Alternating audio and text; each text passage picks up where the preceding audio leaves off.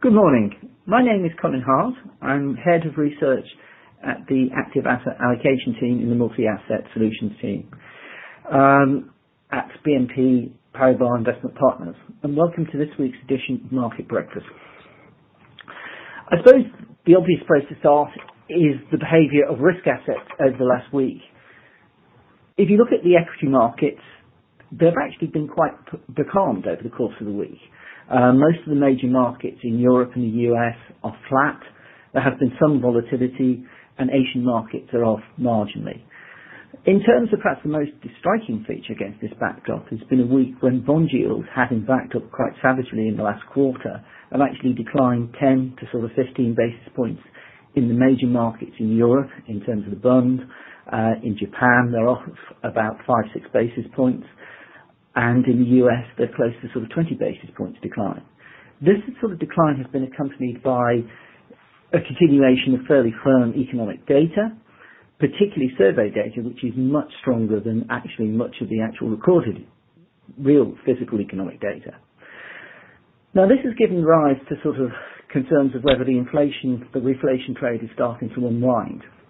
And I think what we're seeing here is, having had a sort of strong run of equity markets and bond markets selling off as a sort of juxtaposition to that, you begin to see a pause in this trade. This is why the speech of Donald Trump on 28th of Feb, tomorrow, is going to be quite important, because he's meant to be talking about the backdrop in terms of the fiscal policy expansion that he's been sort of flagged for some time. The question that markets are going to face is, will this be a largely unfunded expansion, which means that will be quite stimulatory for risk assets and potentially quite inflationary in the long term for the US, or whether he'll be reined back by the Congress. At the moment, markets are still for choice that it will be an expansionary policy, but it will be some degree of the worst excesses will be cut back. Now, this is going to be quite a crucial event, because if this speech comes out and it's very much that his wings have been clipped by the sort of Congress and Senate, and it's much less ambitious in practice than what he's been talking about, you could see quite a sizable correction in equity markets on the back of that. If, on the other hand, he comes out and it is true to sort of initial sort of belief that markets that it's going to be quite a sort of expansionary policy, you'll see a further leg up in bond markets. At the moment, as I say, you have this sort of calm that's taking place within the equity markets, and the bond markets are starting to rally. I think one thing we can say with confidence is one of those markets is right and one of those markets is wrong. For choice, we're probably more in the camp that the bond markets will continue to rally a little bit further, and the equity markets as risk assets are more vulnerable. In terms of other developments, I suppose the most notable thing has been concern in the bond market about France and the election. At the beginning of the week, actually, French bond yields rose to about 1.10. Now, since sort of the polls have tended to confirm a likely strong performance of Macron, you're seeing a sort of decline in that sort of concern in the markets, and OATs have now declined to about 90 basis points. Markets will continue to be nervous about the election outcome, and clearly it looks like odds on that in the sort of second round it'll be a face-off between Macron and Marine Le Pen. However, I think most of the opinion polls show that it's going to be a resounding victory for the centre, and as such that should actually give solace to sort of European markets.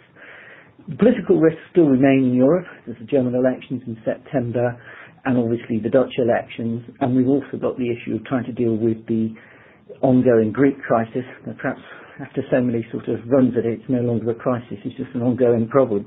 I think the reality is that markets will kind of live with that unless there is a major shock.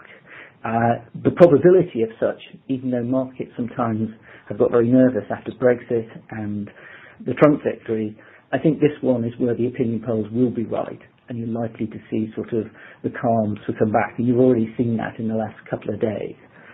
Overall, we continue to be, in most portfolios in terms of the multi-asset team, defensively positioned, not aggressively so, as we think we're in a regime of moderate growth, but perhaps markets have been a little bit exuberant in terms of their expectations of what's going to come and how policy is going to be so stimulative.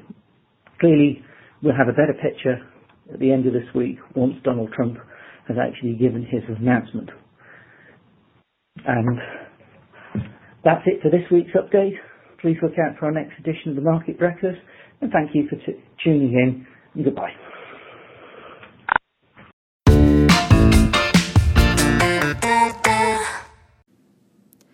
This podcast presentation is not intended as investment advice or an offer of products or services by BNP Paribas Investment Partners or any affiliate. The information and analysis in this presentation is only current as of the publication date.